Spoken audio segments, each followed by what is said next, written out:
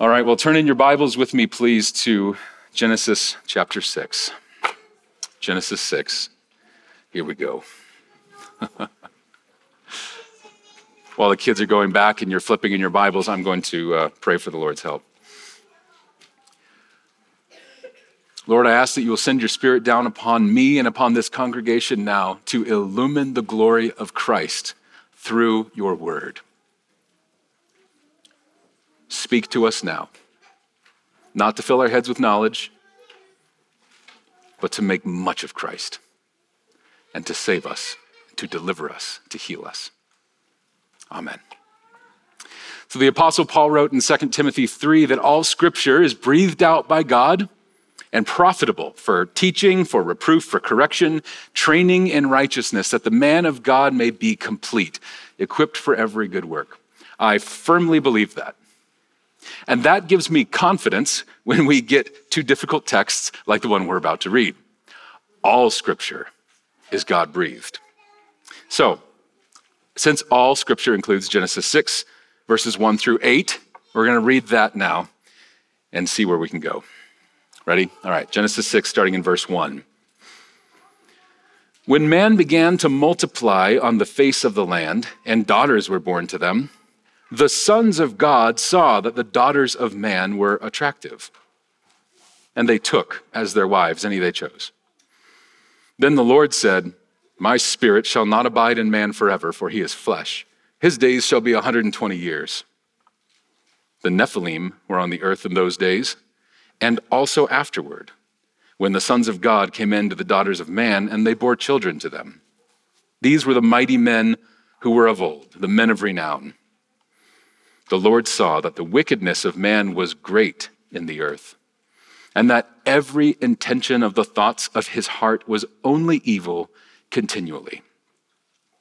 And the Lord regretted that he had made man on the earth, and it grieved him to his heart. So the Lord said, I will blot out man whom I have created from the face of the land, man and animals and creeping things and birds of the heavens, for I am sorry that I have made them. But Noah found favor in the eyes of the Lord." This is the word of the Lord. Thanks be to God.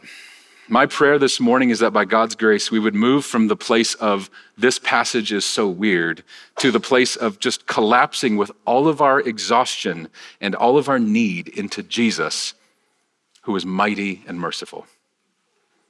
That's what I'm asking the Lord to do. Now, we've got 3 commitments at Christ Church about the Bible, right? And first of all, we let God set the priorities. We let God say where the emphases of Scripture lie and what's important for us to hear. Second, we trust the Bible. And third, we're not afraid of the Bible.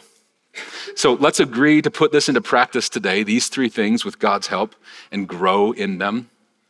So by way of introduction, I want to talk about that first commitment for a moment, that we let God set the priorities. So I'm not coming and saying, I've got a sermon series I'd really like to preach on a topic necessarily. We're coming and we're reading through Genesis and doing our best to see what God has put exclamation points around, what God has bolded in the text, so to speak, because he's the one that gets to do that. It's God's word. So it's easy to come to a text like this. It's kind of a small little story. It's a difficult little story. And it's kind of a bump in the road on the way to the flood. And we all know from our children's storybook Bibles, the flood story. But God has put a bunch of exclamation points around this text. So I'll just get into 3 reasons why this text is or 3 indications that this text is very important, okay? And yes, my introduction does have 3 points. I'm very sorry. So right here in this spot, we see that this is the reason for the flood. So we all know the flood story, but this story is not in our children's storybook Bibles. But it's the reason, it's the catalyst for the flood. So if we listen to Jesus and we want to learn about when Jesus is coming back, then we're going to have to understand the flood. Because when the Pharisees asked Jesus about the kingdom of God and when the kingdom of God's going to come, he said, well, it'll be like the flood. It'll be like the days of Noah. And if we want to understand the flood, then we have to understand this story about the sons of God and the Nephilim. It's important. Second indication is that this story sort of reverberates and echoes through Scripture in really key moments. I'll give you one by way of example. When the Israelites had been freed from Egypt, they're wandering in the wilderness toward the promised land. They get to the Jordan and they send in 12 spies. Do you remember the story? 12 spies go into this promised land, this new sort of Eden-like place, and they take fruit from the land and bring it back as evidence of the goodness of the land. Look how good this food is, but there was a problem. Numbers 13 tells us the story. I'll read from verse 32 and 33. So they brought to the people of Israel, the spies did, a bad report of the land that they had spied out, saying, the land through which we have gone to spy it out is a land that devours its inhabitants. And all the people that we saw in it are of great height. And there we saw the Nephilim, the sons of Anak, who come from the Nephilim. And we seemed to ourselves like grasshoppers, and so we seemed to them. After the flood, after the Exodus, Nephilim in the land, in the promised land. We don't know why or how. The Bible doesn't explain how there are Nephilim before and after the flood. We're left to surmise, but there they are. And it's because of their fright of these giants that they refused to obey God and go into the promised land. That's a very key moment in Scripture. It leads to 40 years of wandering in the wilderness. It leads to a whole generation of Israelites not getting to enter God's rest. It leads to Moses himself not getting to enter into God's rest. Entering the promised land is a crucial and pivotal story in the Bible, and it hinges on Genesis 6. God has put exclamation points around this passage. And in fact, the reason why God sends them into the promised land, he says clearly in one of his prophets, it's not because you're so righteous that I'm giving you this land, Israel. It's because they are so wicked. They have corrupted the land, and I'm going to send you in like a flood to cleanse the land. They're the reason, the Nephilim, the Anakim, the Rephaim, these descendants of the Nephilim, people linked to Genesis 6, are the reason why the Israelites go into the land in the first place. Okay, third and lastly, Jesus and the apostles reference back to this story quite a few times in important ways. So we let the Bible interpret the Bible. It's basically the first rule of Bible interpretation. The Bible is authoritative, God-breathed, true, trustworthy, so we let it speak to itself, and it does quite a few times on this passage. In Matthew and Luke, in those two Gospels, the Pharisees ask, like I alluded to earlier, when is the kingdom of God going to come back? And Jesus responds by talking about this passage, Genesis 6. This story was central in the mind of Jesus to understanding the judgment and the salvation that come together in the kingdom of God. When the Apostle Peter wants to embolden and fortify the church against evil and suffering and oppression and martyrdom, he reaches for this story, Genesis 6, and he says, then the Lord knows how to deliver the godly from trials. If he delivered Noah from this, he can deliver you as well. When Jude, one of Jesus' brothers, wants to strengthen the church in the mighty hope of Jesus and in the face of false teachers, he says, contend for the faith, contend for it, fight for it. He reaches for this story in Genesis 6. This is just a handful of examples. God has shown us through the design of his word and by the lips of Jesus and the pen of his apostles that this passage is really important. So we let God set the priorities. And then we trust the Bible and we're not afraid of it. Now, before we get into kind of the meat of the sermon, let me end this already too long introduction with this thing. This story firmly suggests to us that powerful spiritual forces are at work behind the evil and oppression of this world. That's the claim of this story. There is a human-centered fall in Genesis 3, and there's a spiritual being's fall story as well in Genesis 6. And if you're uncomfortable with that, like I am, let me remind you and myself that this simple faith delivered to us that we believe, our whole life, our whole hope, everything about us as Christians is wrapped up in the idea that 2,000 years ago, the Spirit of the living God overshadowed a virgin Jew named Mary, and she became pregnant with a man who was both fully man and fully God, who would grow, bear all the sins of the world on his shoulders, die, come back to life 3 days later with a body that can walk through walls, and then bodily ascend to the spiritual realm. That's the faith we believe. We are not afraid of the Bible. We are not afraid of the miraculous, of the supernatural. This world is not contained and explained by what our eyes can see and what our minds can understand. And as Christians, we must get comfortable with that. Okay, so now my goal is to let this story do its work on us, to hear it, not explain it away, not provide lots and lots of caveats about the story and all of that. Let's just let it work on us and see how the Bible explains itself and interacts with itself for the good of his church and the glory of the church's bridegroom. Okay, 2 final caveats. It's really a 5-point introduction.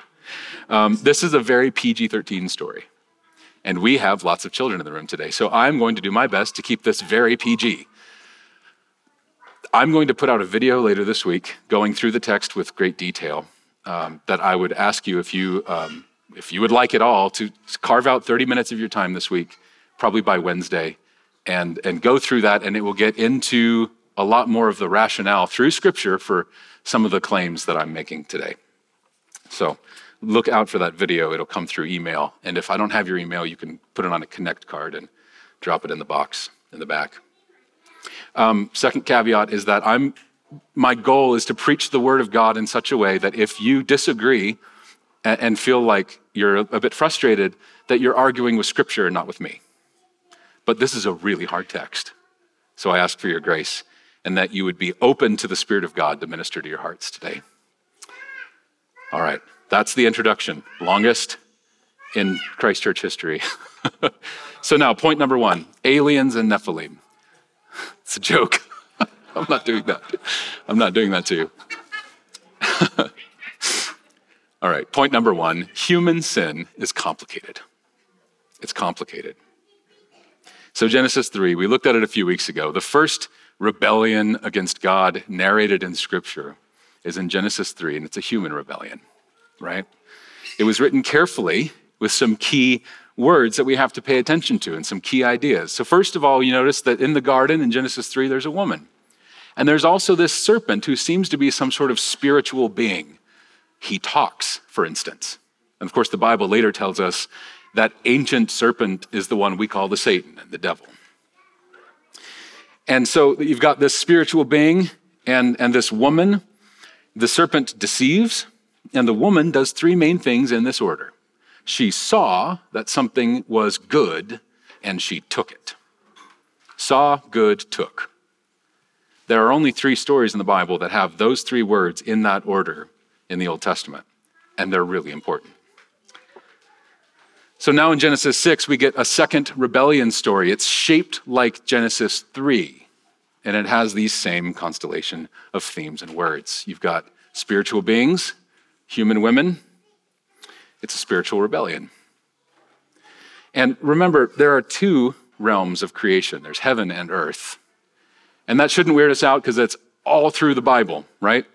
The earth is populated with fleshly creatures and the spiritual realm with spiritual creatures.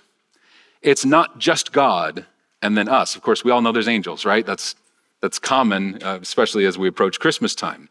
But there's lots more. The Bible has lots of names for them. He calls them angels and seraphim and cheruvim and the sons of God and Elohim.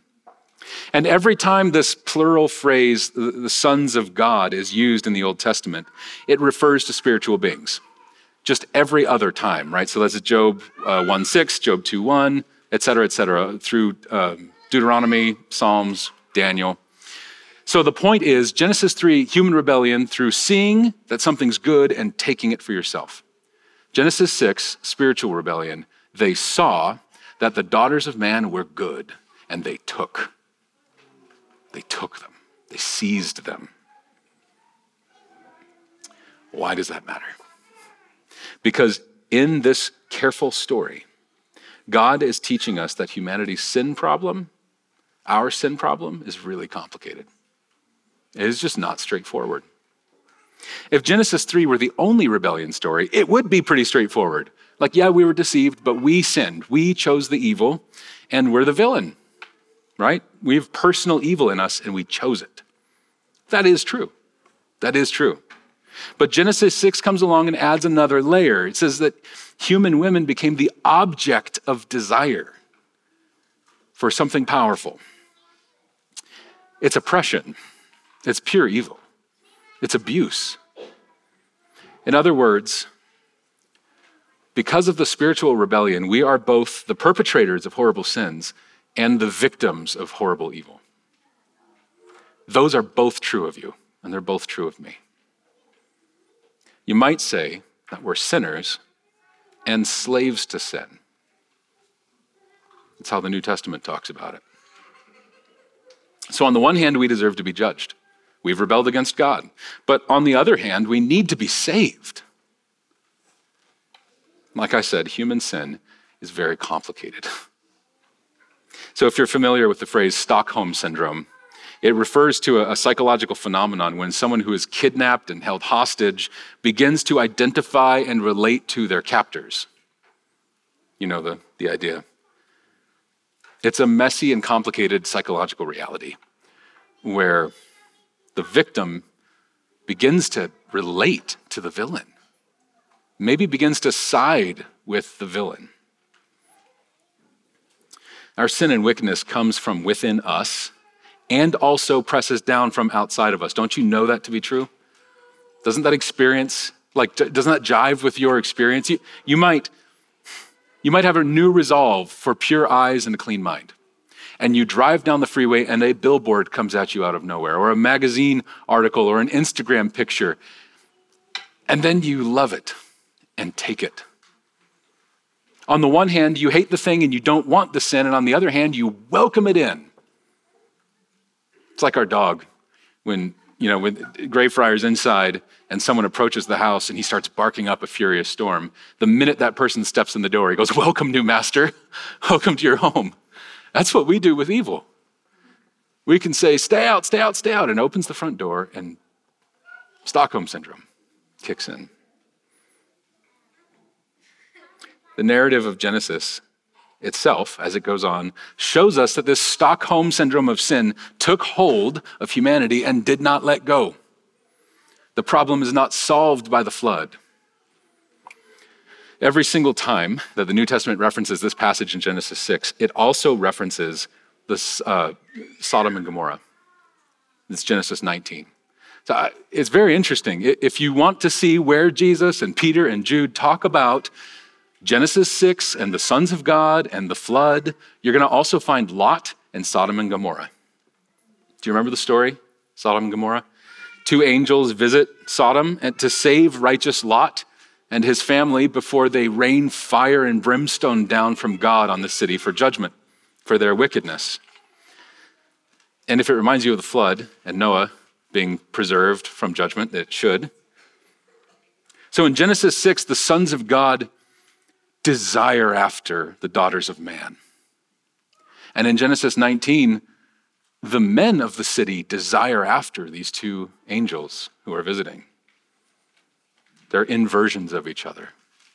The Stockholm Syndrome of sin by Genesis 19 had fully set in. So don't think that this can't be our reality today here because, well, didn't the flood take care of that problem? It was a problem for Sodom and Gomorrah. Jesus says it's a problem now. Peter and Jude say it's a problem now. This describes our present condition, our present reality. Genesis 6 verse 5 says, "The Lord saw that the wickedness of man multiplied in the earth, and that every intention of the thoughts of his heart was only evil continually." This level This escalation of evil and wickedness demands divine judgment. This morning I was reading a weird journal article and came across a reference to the Atrahasis epic. I love old mythology stuff. So this Atrahasis epic predates the writing of the Bible, right? From what we can tell, it's a Akkadian, Mesopotamian story of a worldwide flood and this man Atrahasis who was saved in a giant boat through the flood. And in this Akkadian mythology, they explain why the flood came about. And it's because of this god Enlil. He got woken up from his nap by the noise that humans were making. And he said, wipe it clean. Get rid of them all. I can't sleep. That's the backdrop to this story. This true story is about not a God who can't sleep and we've irritated him, but about a God who sees that only evil continually are the three words that describe our hearts. And he says, I can't let this continue. I can't let you do this to yourself. But if this spiritual rebellion had gotten inside of us, if we've become infected with this virus, then we're the problem. And how can we be saved? If God has to cleanse the earth and we're the evil that needs to be wiped off the face like crumbs off a plate, where's the hope in that?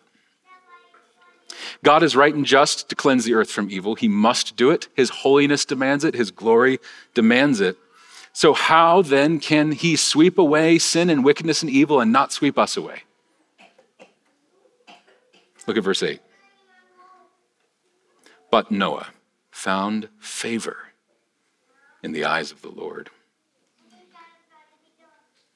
The one glimmer of hope for humanity in this bleak moment is the one man on all the earth who God said, I can work with that.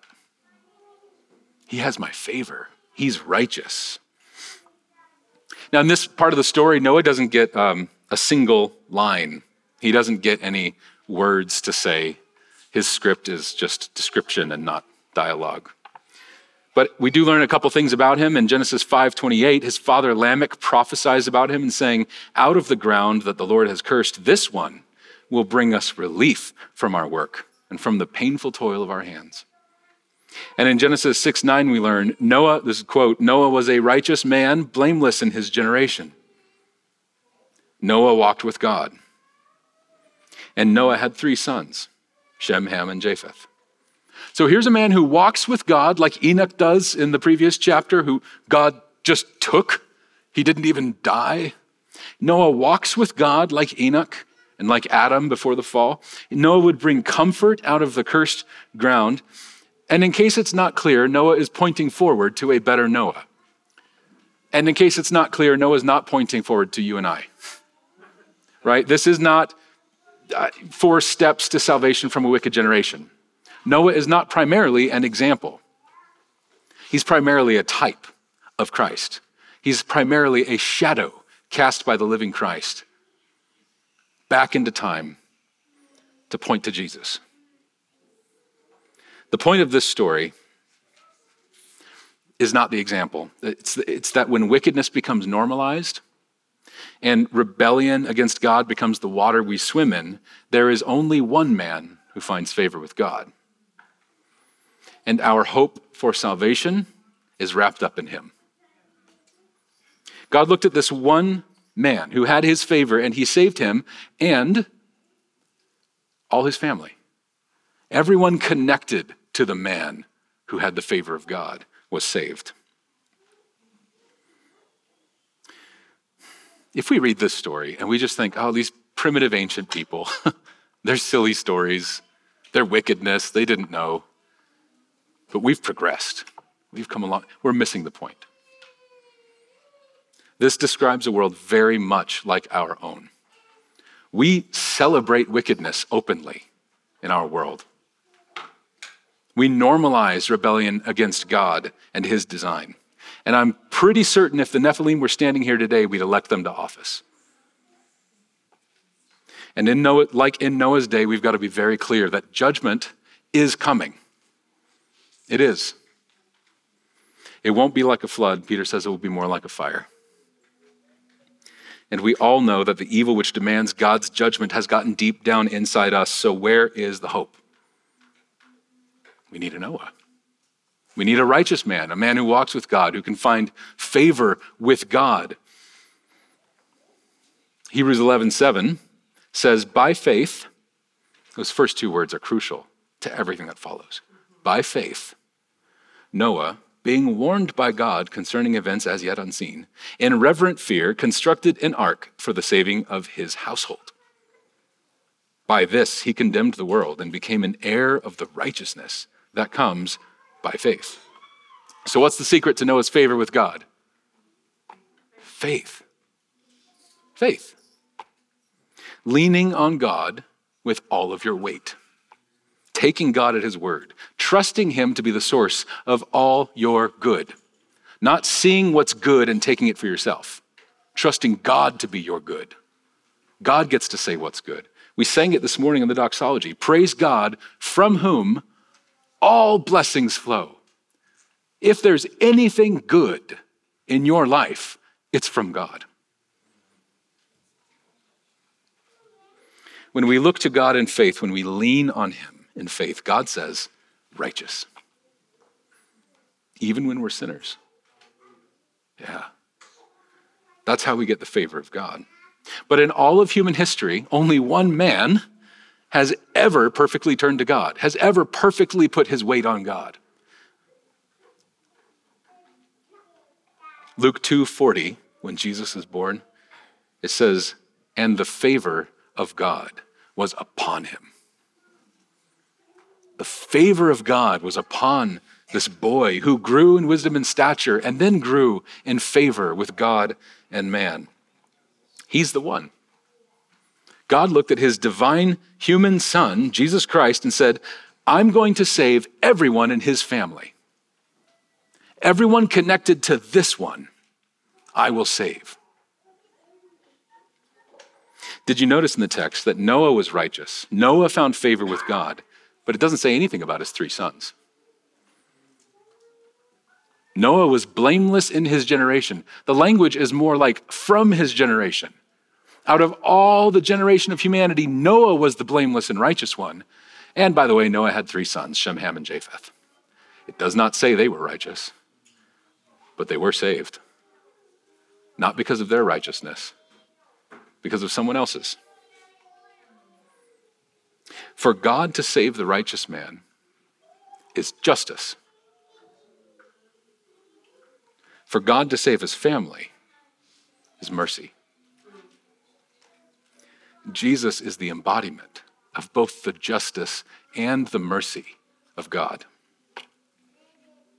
That takes us to the last point, point number 3. I didn't announce point number 2, but there you have it. Point number 3, God's mercy is unsearchable.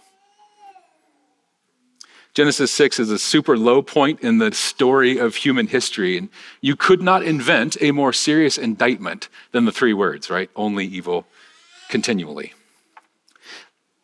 Are we any better? Am I any better? Maybe, maybe not. But I know one thing. I know that sin has gotten way deep inside of me. And that even though Jesus was kind enough to call me his family, I can't shake it. I know that.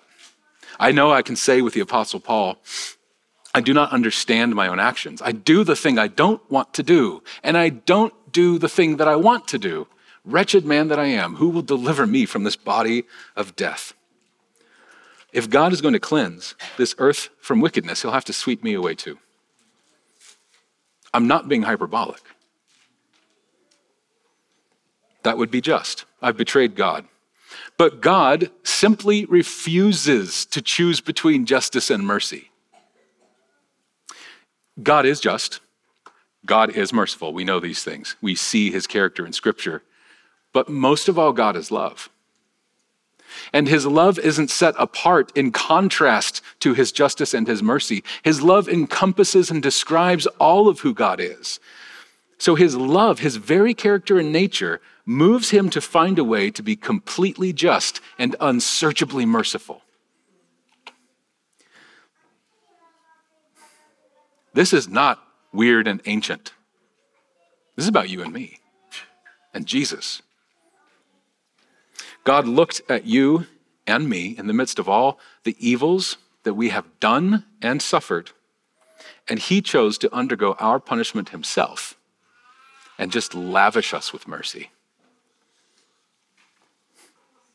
It's unsearchable. Nothing can give you the power to turn away from the sins that constantly just drag you down and harm you, like staring at the mercy of God in Christ. You want to get traction in holiness? You want to grow as a Christian? You want to look like Christ? You want to get unstuck from the sins that just keep dogging after you? Apprehend the mercy of God in Christ. Get your hands around it. That's what apprehend means. Catch it, grab it, wrap your heart around it, your mind around it, gaze at it. The unsearchable mercies of God in Christ. That's our way forward, guys. Well, we talk about it a lot, the deep commitment that we have from 2 Corinthians 3:18, that we all with unveiled face, beholding the glory of the Lord, are transformed into the same image from one degree of glory to another. And this is from the Lord who is the Spirit. The glory of the Lord is the mercy of God in Christ. If you want to live like Jesus and look like Jesus and love like Jesus, stare at that mercy.